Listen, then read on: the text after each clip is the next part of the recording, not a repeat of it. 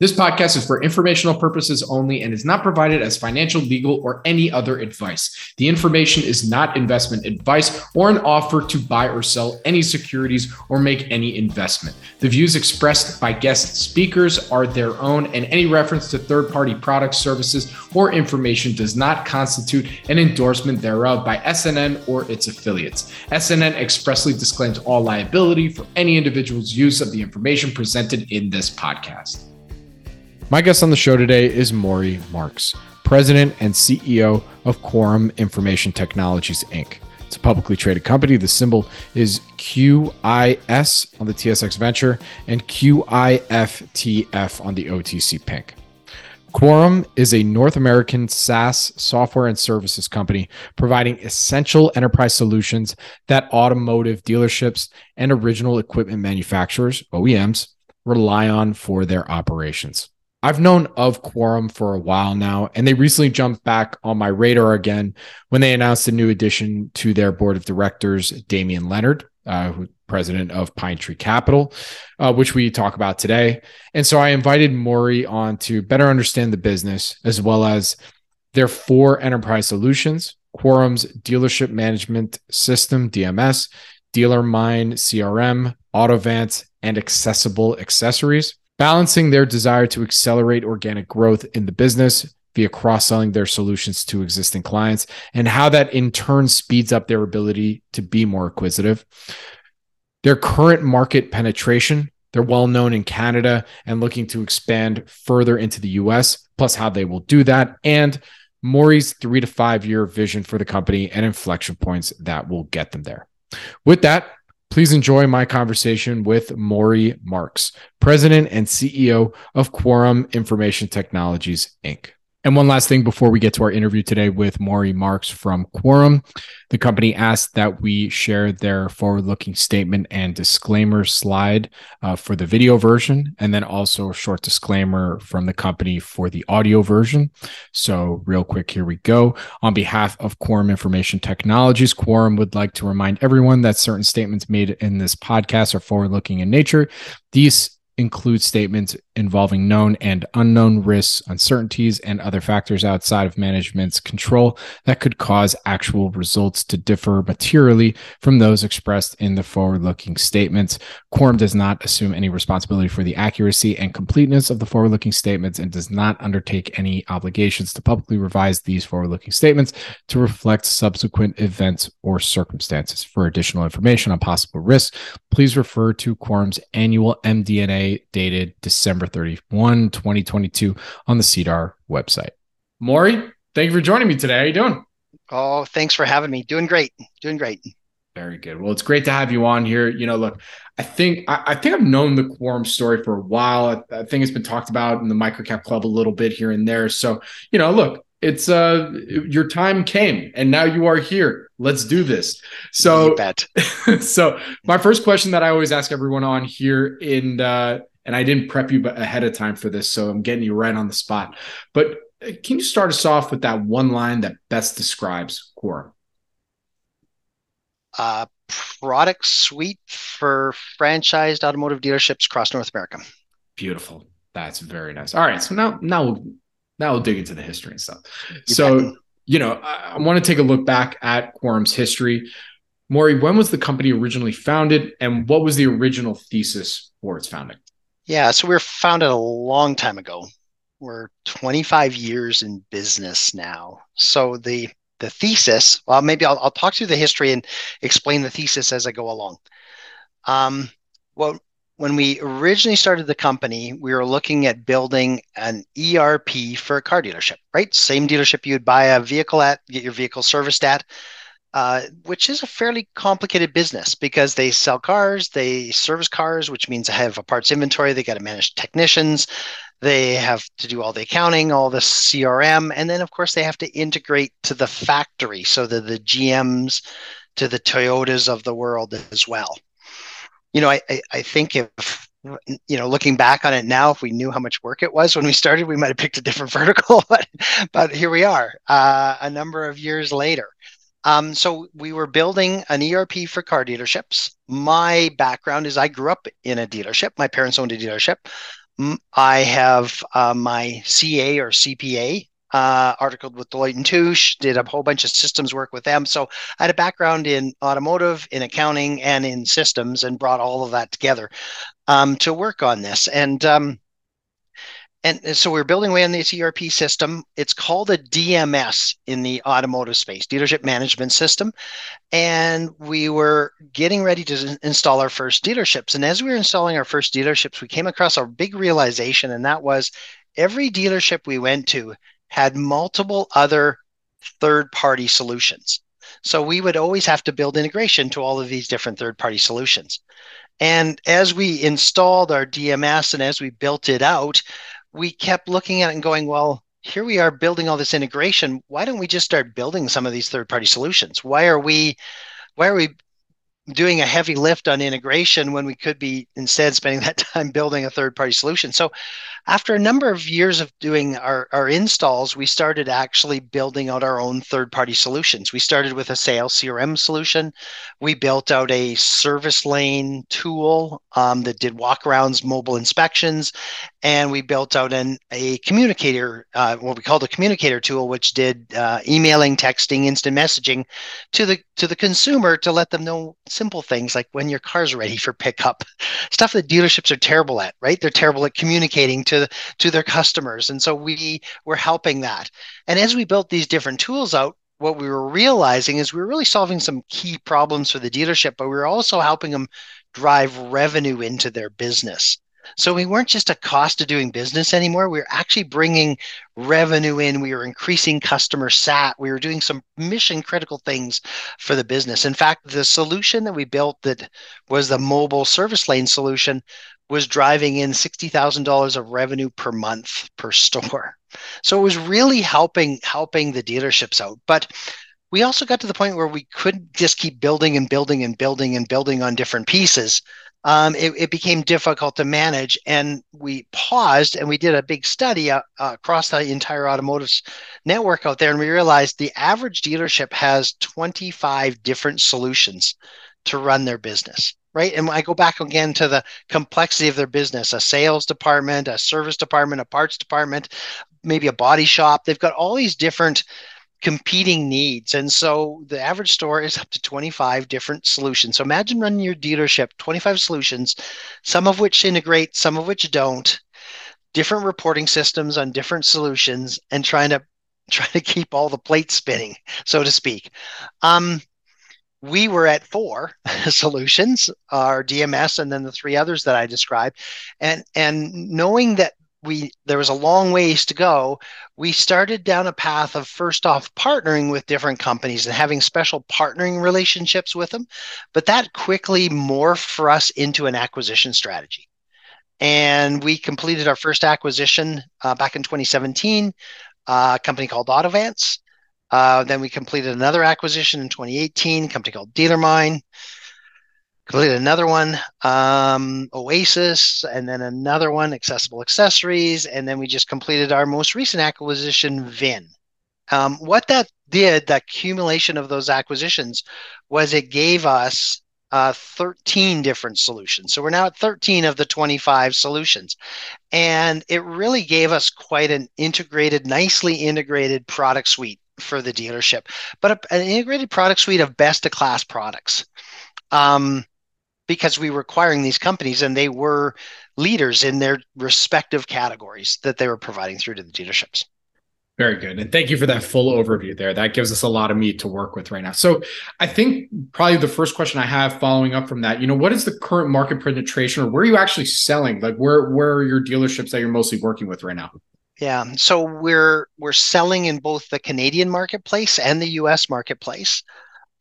We are much better known in the Canadian marketplace. In fact, 92% of our revenue comes from Canadian franchised and independent dealerships, but mostly franchise stores. And then as a consequence, 8% from the US. In terms of market penetration in the US marketplace, we're less than 1% of the dealers. In the Canadian marketplace, we're over 40%. So we're a well-known brand in the Canadian marketplace. In the US, lots of room for growth. was gonna say, what's holding some of the U.S. dealers that you're probably already speaking with back from now transitioning everything that they have to the Quorum system? Yeah. So the US marketplace always a much more complex marketplace than the Canadian marketplace. And in the automotive space, it's more complex because more banks that you might deal with, more different companies that you might buy, warranty, insurance for vehicles, just more tax jurisdictions and more complicated tax rules. You have to build integration that you build to the manufacturer in the Canadian marketplace might be different in the US marketplace. And in a lot of cases, we have to build that integration with the manufacturer before we can sell to US dealerships. So, I guess it's been a combination of product readiness and always continually working on product readiness for the U.S. marketplace.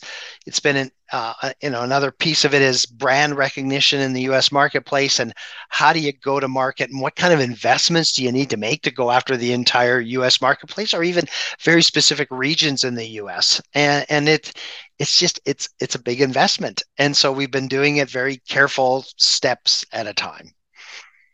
I mean, yeah, like, look, when you look at the U.S., it's like, all right, well, where do we go? Even if, yeah, that's a very complicated question that I'm sure you've been racking your brain about. It's like, all right, do we start in the Northeast, work our way down? Do we start from the South up? I don't know. It's that's a tough equation. I mean, when you're looking at, all right, let's focus on Canada specifically.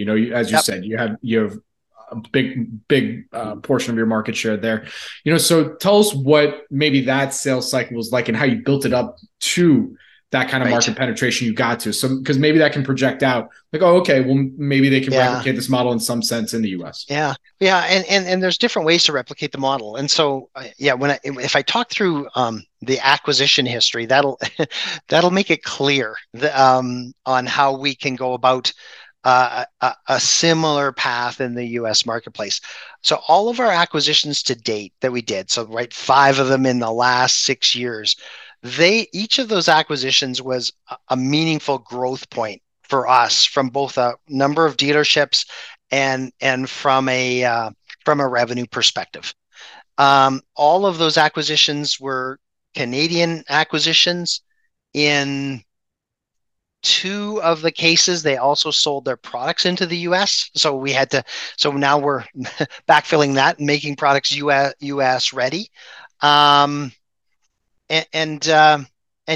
for us, and we went from 419 dealerships back in we went from 325 dealerships back in 2016 to now we're over 15 with our latest acquisition. We're over 1,500 dealerships in 2023. Very good. Oh, sorry. With some organic growth, of course, through there, but with a big piece of that being inorganic acquisition growth. Well, it makes sense, right? Like, because you're probably dealing with dealers just like, all right, I got to revamp everything now, So I understand that model of like, okay, well, let's look for who are some of the other players in the space that, this could make some sense for. You mentioned also that right now Quorum has within your solution set 13 of the 25 solutions that dealerships need. Am I right on that? Correct. Yep. Okay. So, I mean, that basically gives you the clear criteria for anybody that's thinking out there, okay, well, this is their criteria for M&A. Like, well, all right, there's the other, my math serves me. I guess there's 12 others that need to make that up. So what are these other 12 that you're now looking at, and will they help serve with your entree into the US? Yeah. So I'm not going to describe all 12. Maybe not all of them, but I'll give you some key ones. Sure. I'll give you some different examples. So, one of the solutions that we acquired, we acquired the company and then we built out the solution is a digital retailing solution, right? Everybody's talking about being able to buy a car online.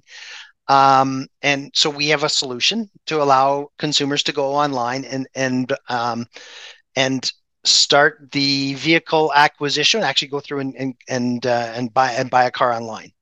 But there are pieces to that particular solution, as there are to anybody's online digital retailing solution, that we still need to build out. And one of those would be how we value trade-ins, as an example. Today, we can get if you're going to sell if you're going to buy a car online, you of course want to sell what you're driving. We can give you a trade-in value, but there's solutions out there that will go even further than that. They will actually get you a auction price and an absolute value on your trade-in vehicle, and in essence, basically take it to market for you and get you an actual price. We don't have a solution like that. That's one of the categories that's out there, and it would be a great fit for what we're doing, especially since most of the investments that we're making are on the digital retailing side, ensuring that you as a consumer can buy a car online or have a basically a digital service experience as well. And so if we're looking at different categories, we're typically looking for categories that are fitting into those key areas. Now, that isn't to say we wouldn't be interested in other categories. So there's categories out there that of solutions out there that do things like help a dealership with tire storage and storing tires. Which is a really interesting category to us, especially given that dealerships are always looking for how can they bring a consumer back for their next service visit. And if you need to be coming back to get your tires switched, and in Canada, you see this a lot more than you see it in the US, right? We have to switch tires for winter season every single spring and fall in the Canadian marketplace. And of course, in the US, in the northern states, you have that same requirement out there. Well, a lot of dealerships are moving to storing a consumer's tires for them, which keeps bringing them back. So that'd be another example of a category that we'd have an interest in, would be a great fit for our product suite. Maury, I was so ready before this call to blame you guys for being hit up by every one of my Toyota dealerships to get their hands on my car right now. But I'm assuming that one's coming soon. That capability. So another question on basically your capital allocation strategy and growth strategy and doing all the M&A. What's the typical size of some of these acquisitions? Oh my goodness, our acquisition size to date has varied a lot. So just bear with me here. I'm gonna give you some actual numbers. So we've ranged in size from revenue wise $400,000 to 12 million. Now, in terms of more, I guess, relevant is what are we looking for going forward? Well, we're looking, first off, we're looking for the strategic fit. That's the most important thing to us. But we keep looking for sort of bite-sized transactions. So what I mean by that is, anywhere that's sort of in that $2 to $10 million revenue mark. Would we be interested in somebody that larger, especially if it was a great fit for us? Sure, we would. Would we also be interested in somebody from the US perspective, so someone that had a US solution that was in one of our categories that we don't have today, or maybe one of our categories that we do have today where we don't have a US ready product in that particular category? Very good. And another question I had was on, the competitive landscape. If you're looking at the playing field and, as you mentioned, there's a lot of various folks out there. There aren't direct competitors. Maybe they do one of the 13 things that you currently have, or they're one of the 12 that you don't currently have as part of the product suite. So the way I would formulate it is like, does Quorum aspire to be that's currently out there on the marketplace? Yeah. So a tougher question for me to answer because we compete, like you mentioned, we compete on all kinds of different levels, right? We might compete on the dealership management system level, or we might compete against another company that has a product suite out there in the marketplace, or we might compete on digital retailing only because somebody could buy that solution without buying our DMS. Two of the largest competitors that we face are a company called CDK and another company called Reynolds. So those two have been in the DMS market for many, many years, but they have expanded their product suites, and they would probably play in just about every one of the 25 categories. There might be a couple that they're missing in. A lot of their solutions, though, aren't as integrated as what we aspire to be. So we're always very focused on trying to give the dealership a really seamless experience between our different solutions. And we're also always aspiring to try to build on one reporting engine. Now, that one's tougher to do. So as we acquire a particular solution, yes, we want to integrate it first and foremost, but we'd like to bring their data into one reporting engine because you think about it from a consumer's or from a dealership operator's perspective, they want one place to go from a reporting point of view. So, we're taking integration further and reporting further than we would see across those two main competitors that I mentioned, CDK and Reynolds. Absolutely. I mean, of the five different, I guess, areas for the company, from DMS, the auto vans, all that stuff. Right. What would you say right now has been kind of the primary growth area, or been the reason for the most growth in the company, and which of those areas are you looking to compound upon as well? Yeah. So it is varied quite a bit. A lot of times when we make an acquisition, we see a growth, an organic growth curve that comes off that particular acquisition once we finish the integration and once we get that particular product to market. So that has always been, excuse me, has been very consistent across all of our acquisitions. But the market has changed a bit for us, especially in the last few years, as it has for many companies out there. So with COVID hitting, dealerships were scrambling, right? They were going through this situation where some of them were needing to close down their sales departments. In extreme cases, they closed down their service and parts operation for a period of time, and then they restarted different pieces. Sales was hard to get restarted, so they moved to digital retailing. Service was easier to get restarted, and not many of them stopped the service business in the first place. It was deemed critical. And so those businesses stayed on, but different waves of COVID had different impacts for those dealerships. Then we came across, in the automotive space, vehicle inventory shortages due to chip shortages. We're still sort of dealing with that, and we're seeing that come back. And we've also seen higher interest rates, which have put downward pressure on vehicle demand. We've seen part shortages and a few other challenges that are out there in the marketplace. So the reason I give you all that background is probably the thing that's remained consistent for us over the last 3 years is the products that are most in demand are products that help the service and parts department, because that has been the most consistent area for the dealership, and it's their highest gross margin area of their business as well. So if we can keep that service department running really smooth, or help keep that service department running really smooth for a dealership, we're going to help them manage through whatever sort of challenges are out there. That means to us, our DealerMine brand, where we have a service CRM solution, and we have our BDC, or our contact center, that's been a high demand product for us.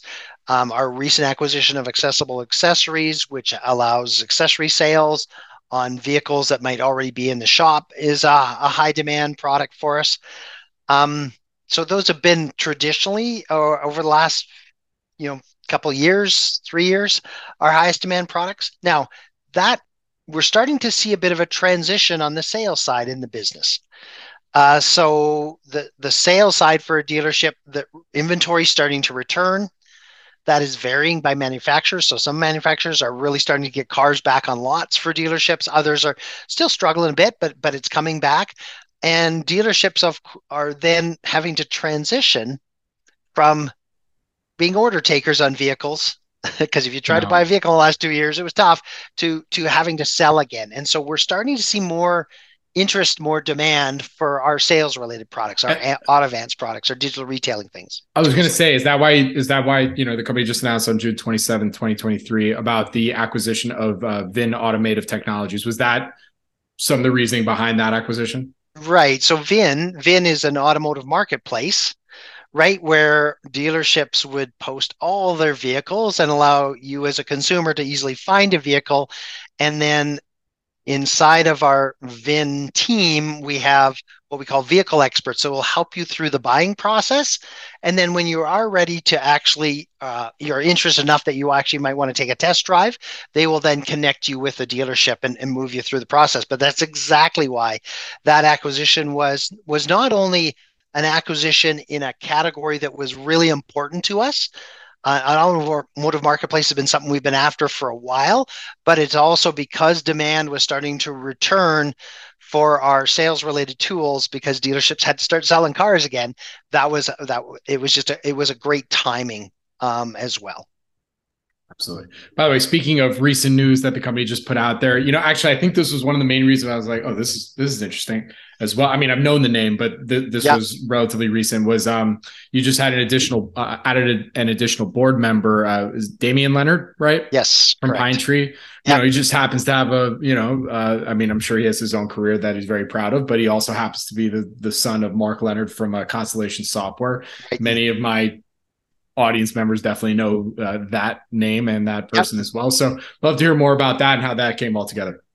Yeah. So Damien has been an investor in Quorum for a number of years. But it wasn't until recently that he grew Pine Tree's position within Quorum. I've worked with Damien over the years. We did an interesting engagement with them sort of pre-Christmas time where we did some work together. And just to get their perspective, a little bit more of their perspective on Quorum as a whole, and understand their point of view better. We've integrated some of their ideas, and then they expanded their position most recently, like in the last month or so. So it made sense that Damien, with approximately 25% of owning approximately 25% quorum, it made a lot of sense that we move him onto the board. We already understood his thinking, and so yeah, he's joining our board and here to help us make Quorum a stronger business. Absolutely. So one industry tailwind. Sorry, I know I'm going here and there and everything. That's fine. The coffee just hit. But but another question I want to ask you is from industry perspective. I was joking with you maybe a few minutes ago about how like, oh, it's because of you guys, Toyota's giving me a call. But one of the things that we're seeing, at least down here in the US, is that there's a huge backlog of used car, or just the car market is it's a complete mess. Let's just call it what it is, right? Just demand and all that stuff. You go into any one of these dealerships, like you can't expect to just go there and expect them to have the car on the lot that you're exactly looking for, right? So, right. From an industry perspective, can you hit on, how that might affect Quorum, maybe your overall take on what's going on in the industry, and then how either Quorum is being affected both on the positive and negative side? Yeah, so that's a pretty broad question. So I'll try and break that into sort of pieces for us.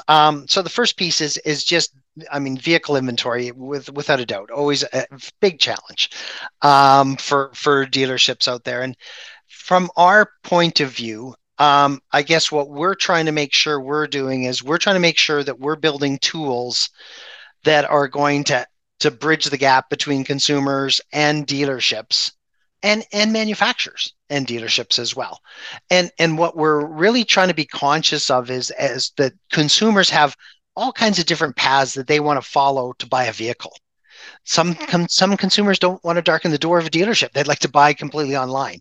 That is actually the number of consumers that do that is a fairly small minority. That can complete an entire transaction online. So what we see is a hybrid model out there. We see consumers that might start online, go in dealership, go back online, go back in dealership, and then finally close the deal.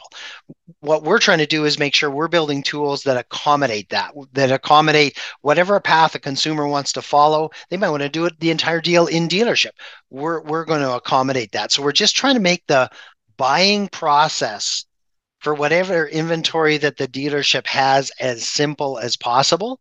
And then with our VIN acquisition, of course, what we're also trying to do is then expand upon the number of possible leads that a dealership might get and get them really good, highly qualified leads that help them that then utilize our tools to go through that particular buying process. So we're extending out to consumers directly.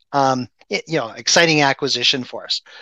On the service side of the business, as I was mentioning before, like that service business is so mission critical to a dealership through whatever economic environment is out there. And so for us, we have tools that are very focused on ensuring that the shop is full. We're trying to help them book service appointments. In fact, we go not only as far as with tools to help book service appointments, but we also have the contact center, the one that you were talking about that bugs you all the time, to actually try and get you as a consumer into your shop and get your recalls done, your warranty work done if applicable, your tires rotated and whatever maintenance work needs to be done as well. And we're tracking all that, making sure that we're connecting with consumers and then allowing them to complete that particular transaction the easiest way possible for them.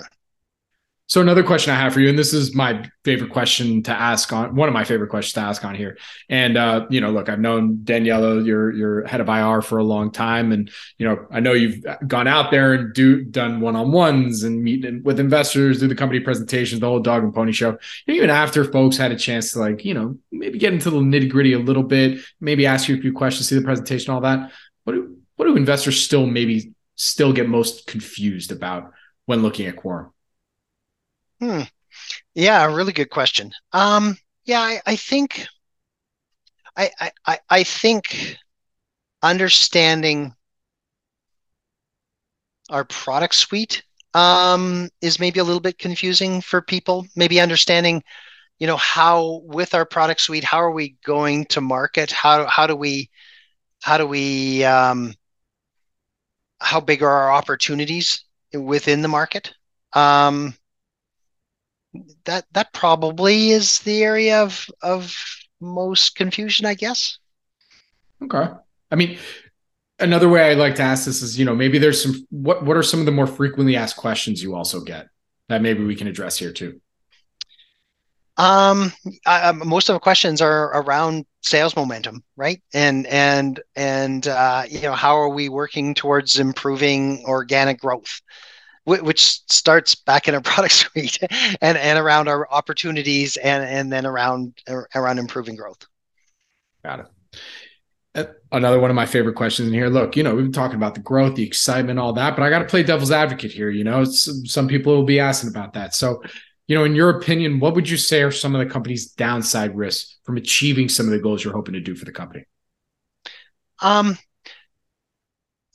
going to go back to growth, right? It's just been a bit. I had mentioned before, it's been a challenging environment to sell product into, and I feel like, our DMS product in a changing environment is a little harder to sell. Still, we can complete sales and grow that piece of our business. Our fixed operations side of our business, our service and parts side, that's the piece that dealerships are interested in right now, and sales has been difficult to sell. And so with sales recovering for us, what we felt like we weren't firing on all cylinders, to use an automotive analogy, because the market demand wasn't there. But now we're starting to see the dynamics change in the market, the macroeconomics change a little bit, and we just feel like we're going to be able to start gaining some momentum on the organic sales side of things, and so that for us is a challenging area, and one that we're really watching closely. Very good. Another question that I wanted to ask you on here, because when it comes to I took a quick look at balance sheet, financial statements and whatnot. You're kind of like right there in terms of, Yep. Near-term profitability, what everybody, beyond just adjusted EBITDA, right? Yep. So what would you say is that path to profitability? I mean, I can already assume it's probably the same thing you're going to say, or you said for the last couple of answers, but yeah. But also, there is this focus on still being acquisitive to grow. So there's this, how do you balance that, investing in that organic growth, and then also saying, all right, but this is an acquisition that we probably need to do. And, there's all those costs and integrations and all that stuff that's involved there too. So love to hear your opinion there. Yeah. Yeah. So I'm going to split that into two different pieces. So, one of the things for us that we've changed, like you talk about, here you are as an organization that's EBITDA positive, but you'd like to see better EBITDA margins, better free cash flow being generated from the business, and we are super conscious of that. So we made a change back late last year where we were going to, for a lot of our sales growth, we weren't going to spend as much money as we did on new logo acquisitions, and we were going to leverage more of our cross-sale opportunity that we had within our business because we bought all these businesses, and a number of our customers use one or maybe two of our brands, but we've got 5 different brands out there. So how do we do a better job of cross-selling? And every quarter we get a bit better at it, and a bit better and a bit better. But what we also are able to do is we're able to drive some costs out of the sales and marketing side of our business, but also drive some other costs out of our business just because of a change in how we were looking at things.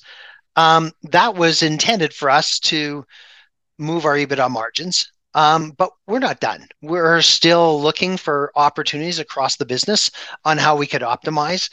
If you go back and really read through some of the information that we had even a year ago, we talked a lot about what we called one Quorum, where we took all these different divisions that we had acquired and we moved them together into one entity. Well, by doing that, you are then over time able to optimize the business more and more and more.